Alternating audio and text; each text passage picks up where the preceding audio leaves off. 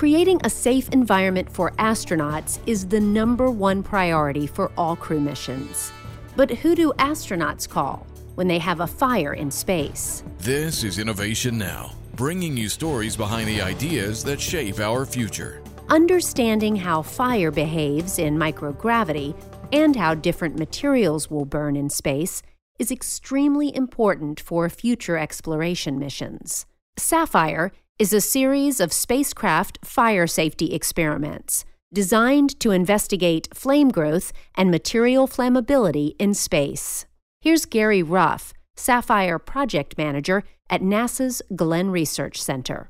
One of the things that is very interesting about fire safety research is where we learn about how things burn.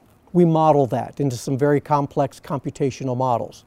And each of those models then gets the reactions better, gets our prediction better.